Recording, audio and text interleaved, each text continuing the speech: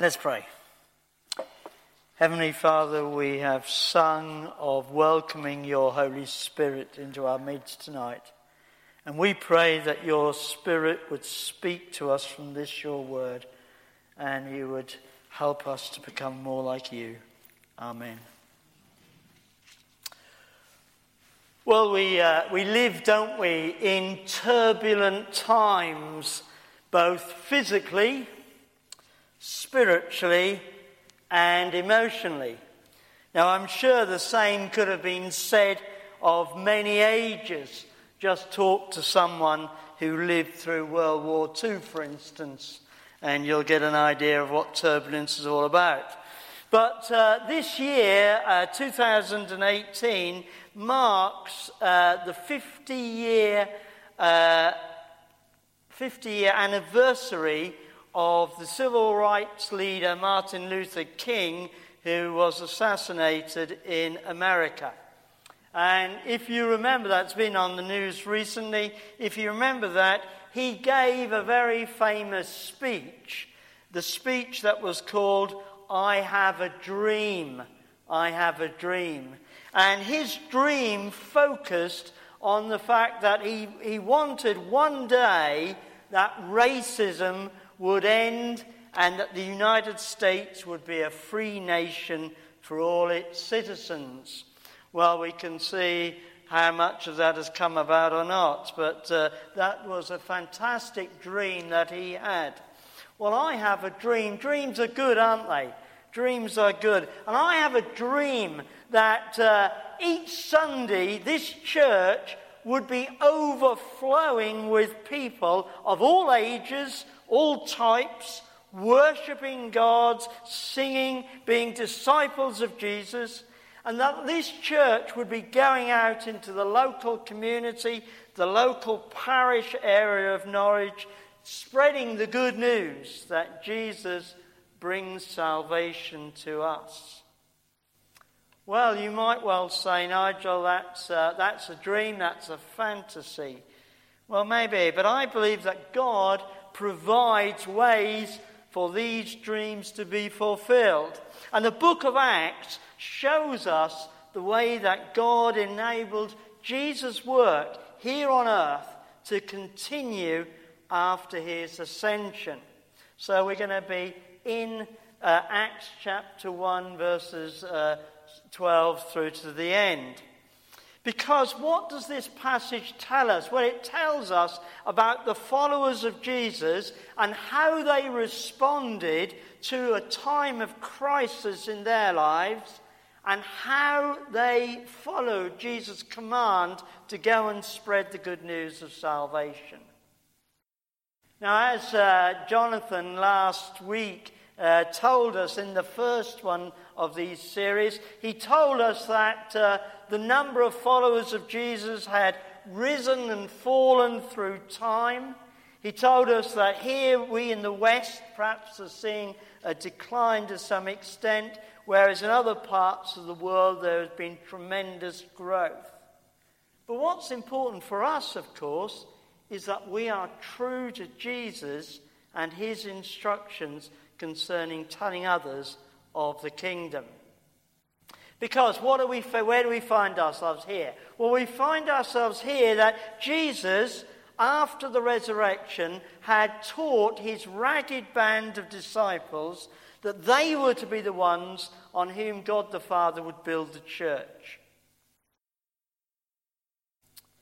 For since Jesus had risen from the dead, they were now not just students, but now they were to be leaders of the church. They were to be witnesses of all that they had seen and heard. A tremendous triumph, you might say. But in the midst of this triumph, there was a tragedy as well. A tragedy that had fallen upon them all.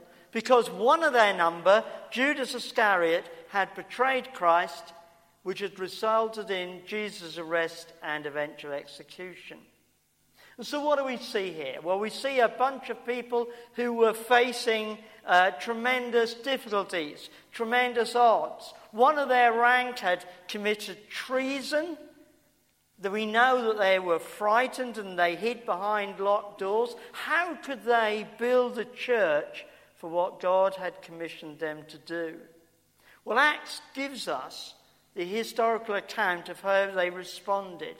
But it also gives us the pattern that I believe that we as followers of Christ can follow as we look to build the work of Jesus here in Norwich today. In other words, the dream I put to you. Over the years, we've seen in our congregation, haven't we, God at work, both in the church and outside, and we continue to seek that growth. But we need to know what are God's critical components when it comes to spreading his kingdom here in Norwich and moving forward. Well, I believe from this passage we see 4 things that come from this. We see that God desires churches to build on obedience, prayer, scripture, and the Holy Spirit. So let's look at each of those in turn tonight. So the first point is the church is to be built upon obedience. We read in the last verses of Luke's Gospel, as well as in verse 4 of Acts 1, that Jesus gave his followers an instruction to follow in establishing his church. After the final appearance and ascension of Jesus, what were they to do? They were to return to the dangerous city of Jerusalem to await the gift of the Holy Spirit that he was going to send to them. And this they did, we're told in Acts 1 verse 12. Of course, this begs the question, what else could they have done? Well, they could, of course, sought the safety of the places which they called home, where they'd been fishermen perhaps. They could have sought the safety of the countryside, dispersing out so that it would have been much harder for the officials to find them. They could have gone back to their old lifestyles pre-Jesus times, which was only 3 years about before. But no, we read that they were obedient to Jesus' command to go and wait in the dangerous city of Jerusalem. And so we read that they went to the house where the upper room was to be found. And that room appears to be the place where Jesus had the last meal with them, the place where later Peter would be prayed for, that we read of in Acts 12. So they go to this room. Who was there? Who was there? Well, we see here in verse 13 that Luke lists who was gathered there. Firstly, we've got the disciples, beginning with Peter. With one exception, of course. Judas wasn't present. Now, of these disciples mentioned here, only Peter, James, and John appear again in the New Testament. However, each of the disciples mentioned here was faithful in Christ's command to be a witness to the ends of the earth, even if they're not actually witnessed to in the Bible. We know that from some of the historical legends that have risen up from Christian history. So we've got these disciples here. And what we notice about them, of course, in this history is that they were all, apart from John, martyred for their faith. There's, in fact, even a small group of Christians in India today who remind themselves that they originated from the teaching of Thomas. And he was killed there. Matthew is said to have been martyred in Ethiopia. So whilst God does not include them in the Acts of the Apostles, we mustn't forget that they did in fact give their lives as martyrs for the Saviour that they loved. So there we got it. The disciples, the followers were there. He then mentions the women who had supported Jesus' ministry and the ones that had been at the tomb as well. And then in verse 14, we see he mentions Mary's mother. And this is the last time that Mary's mother is actually mentioned in the New Testament. And we don't know what happened to her at all. And then he mentions that we've got Jesus' brothers. They were present there: James, Joseph, Jude, and Simon, which is somewhat surprising, seeing that earlier on in Jesus' ministry they had taken offense at his teaching. So why were they there?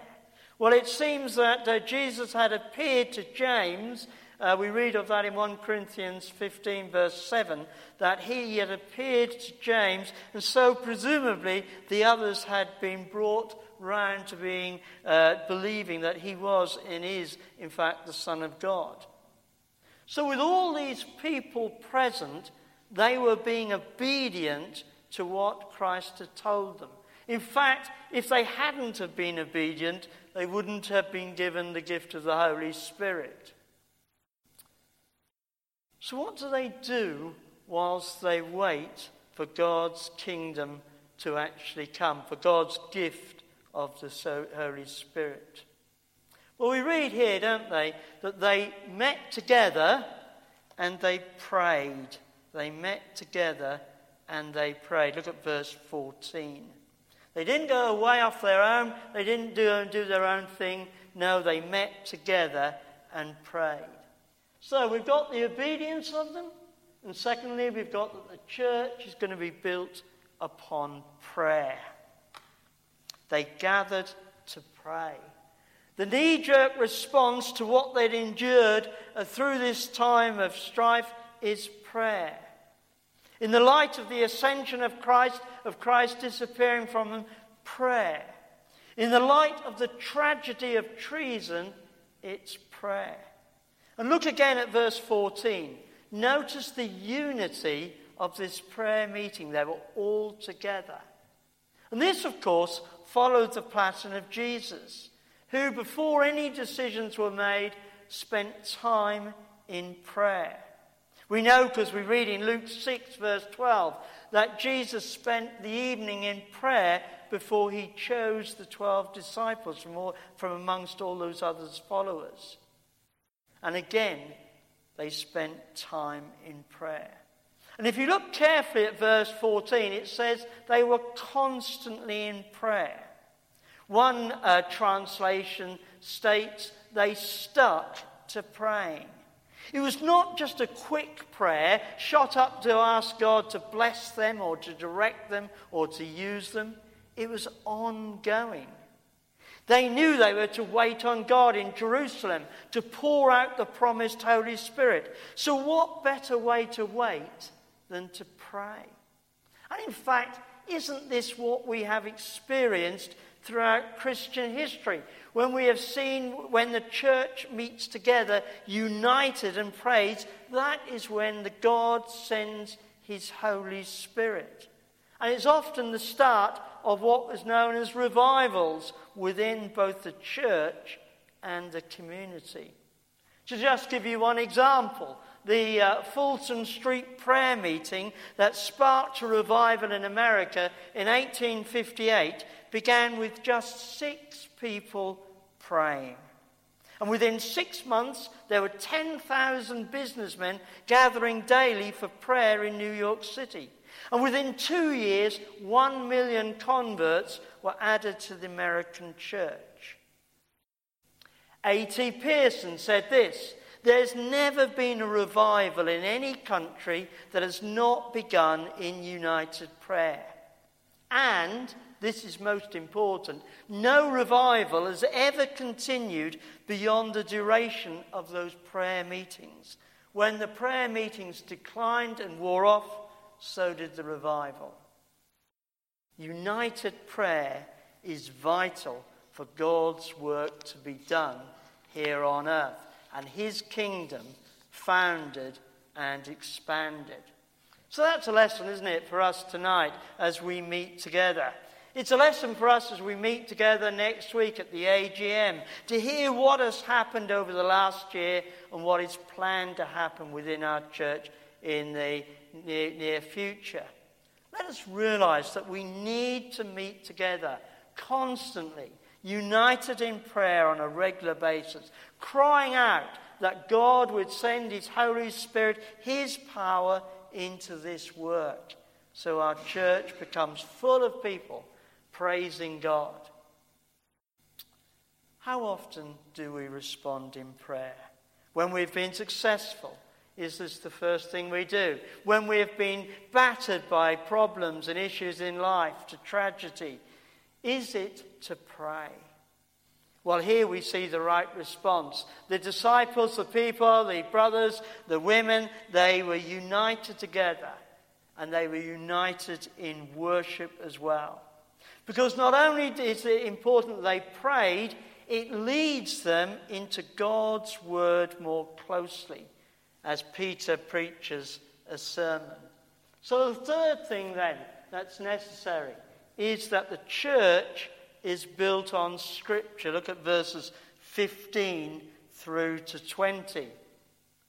Because Peter speaks concerning how the betrayal of Jesus has been foretold in the Scriptures. And this is a common thing, isn't it? When we have biblical prayer and worship, this leads Christians into God's Word. That God's Word will be expanded.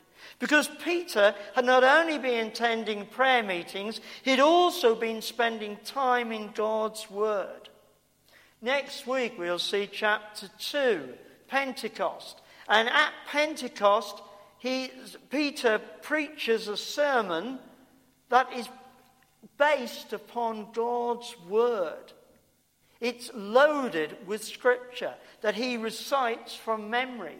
And here in verse 20, he quotes from Psalm 69 and Psalm 109 to give reasons why Judas had defected and why his position should be filled by someone else. Peter affirms that David did not write the Psalms by his own genius, but rather through the inspiration of the Holy Spirit. And we know that during the 40-day ministry of Jesus to his apostles after the resurrection, that Jesus had taught them from all the Old Testament concerning himself. And during the 10 days after his ascension and before Pentecost, the disciples were poring over Scripture, seeking to understand in more depth the things that Jesus had been explaining. So what do we see in this sermon of Peter's? Well, we see that he doesn't address the triumphal ascension of Jesus at all, but rather the tragedy of treason which had occurred in their midst, Judas' betrayal.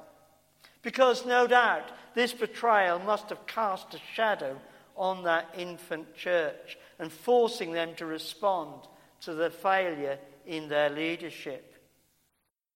But the focus here is on finding a replacement. So Peter sets forth the Scriptures and the hope of what is to come. Look at the high viewpoint of Scripture that Peter has. The events regarding Judas' betrayal were not an accident at all. They were a great tragedy, yes, but they had been prophesied. Yet having said that, Peter doesn't excuse Judas on the ground of what had happened to him, that it had been prophesied. What he had done was not done because of the prophecy, but through the wickedness of his own heart. So it raises the question, of course, in our minds, why did Judas betray Jesus? Well, it's not entirely clear. It might have been from greed. It might have come from, we have a clue in his name, because he's called Judas Iscariot. Now, as the Iscariots were a band of violent nationalists who were prepared to undertake assassination and murder in their campaign to set the Palestinian state free. Bit of history there. We can sort of resonate with that, can't we?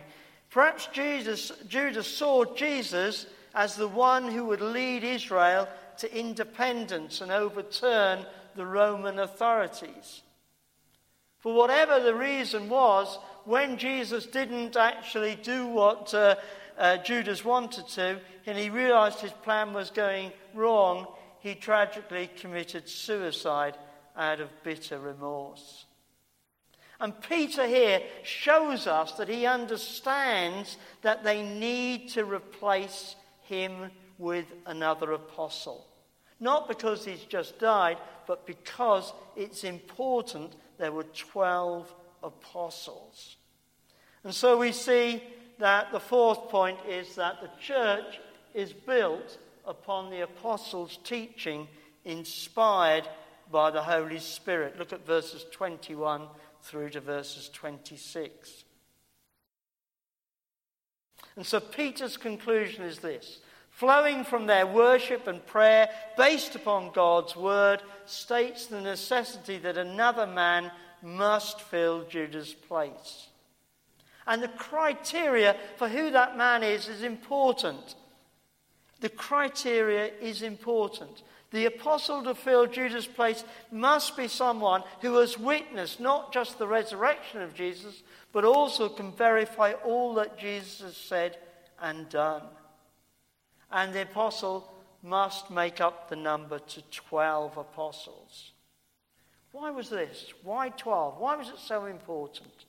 Well, we read in Luke 22 that at the Last Supper, Jesus states the relationship between the apostles and the 12 tribes of Israel. And so we've got an issue here of continuity that shows the smooth transition from the people of God in the Old Testament flowing out of the 12 tribes of Israel, and now the ascension to the people of God, which we call the church, to be built upon the 12 apostles. And again, this connection between the 12 tribes and the 12 apostles is pointed out in Revelation 21. Thus the church is the Israel of God, Revelation says, and built upon the foundations of the prophets and the apostles. And so this filling this vacancy is tremendously important. But it's not a question of how efficient can we do it, but rather a requirement of God's purpose for the church, as revealed in Scripture. And so Peter applies God's word to their situation, and it's clear that though this is an apostolic appointment, it is only for that period of time. There is no succession from then till now. But of course, this doesn't mean that we don't have apostolic authority today. No, Christ's church today is built upon apostolic authority in the fulfillment of Christ's words and Christ's deeds. But it's not the office of the apostle which is passed down to subsequent generations. So we don't have apostles today. But it's the doctrine taught by the apostles as found in the inspired writings that serve the basis for the authority of the church. And this is vitally important to us to pray and spend time on in God's word. And what Peter illustrates here, what it's repeated throughout Acts, that the Christian faith is to be based upon the apostolic teaching. And that is, we believe what flows from the first-hand witnesses of the apostles. And so we don't tolerate new interpretations onto the life and death and resurrection of Christ. But as Paul states in Ephesians 2, verse 20, the church is built on the foundation of the apostles and prophets with Christ Jesus as the cornerstone.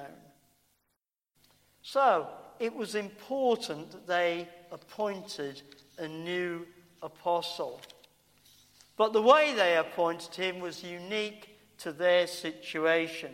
Look what happened in verse 23. Names were put forward from the congregation, from the group of people there.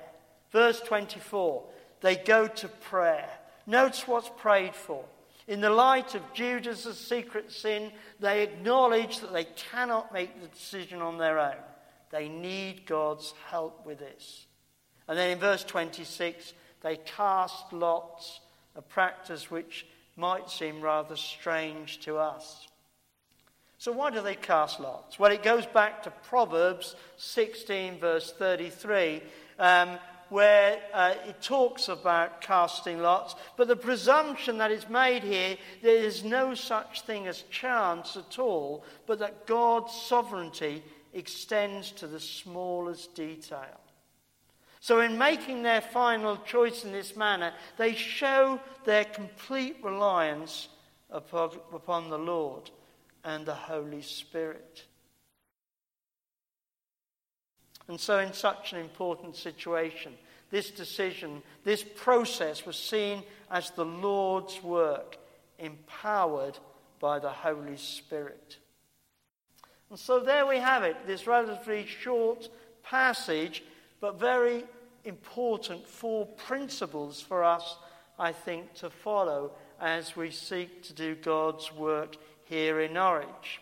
So what can we learn from this passage for us today? Well, next Sunday, as we've already heard, we will have an election for the PCC at the AGM. No, we won't be casting lots. We're not adding to the apostleship, but we are asking that each one of us be in prayer for those nominated and those that are to be elected. But I think this passage goes beyond the election of just officers of the church, because it also speaks to us how we view the means by which God builds his church through obedience, unity, prayer, his apostolic word, and the Holy Spirit. And that is what we are going to look at in our church meeting. God desires that Trinity Church be built upon obedience, prayer, Scripture, and the Holy Spirit. Now, the danger for us all, of course, is that we live in an age that loves invention. We want it new. We want it improved. We want it bigger and better than the last generation did. And we can imagine that we can do it better than the previous generations before us. Well, Acts will be a challenge to us to rethink how we do church. It takes us back to our foundations so that what is built is based upon God's word and Jesus' command to go and make disciples of all men. We must, of course, be cautious about what we believe and constantly seek God's face in prayer and in Scripture to see that what we believe is building upon God's word and not our own inventions. But for this, we need to trust, don't we, in our Lord to lead us forward through his gift of the Holy Spirit, which we can seek each day. It was wonderful, wasn't it, to be able to sing tonight, welcome the Holy Spirit into our midst.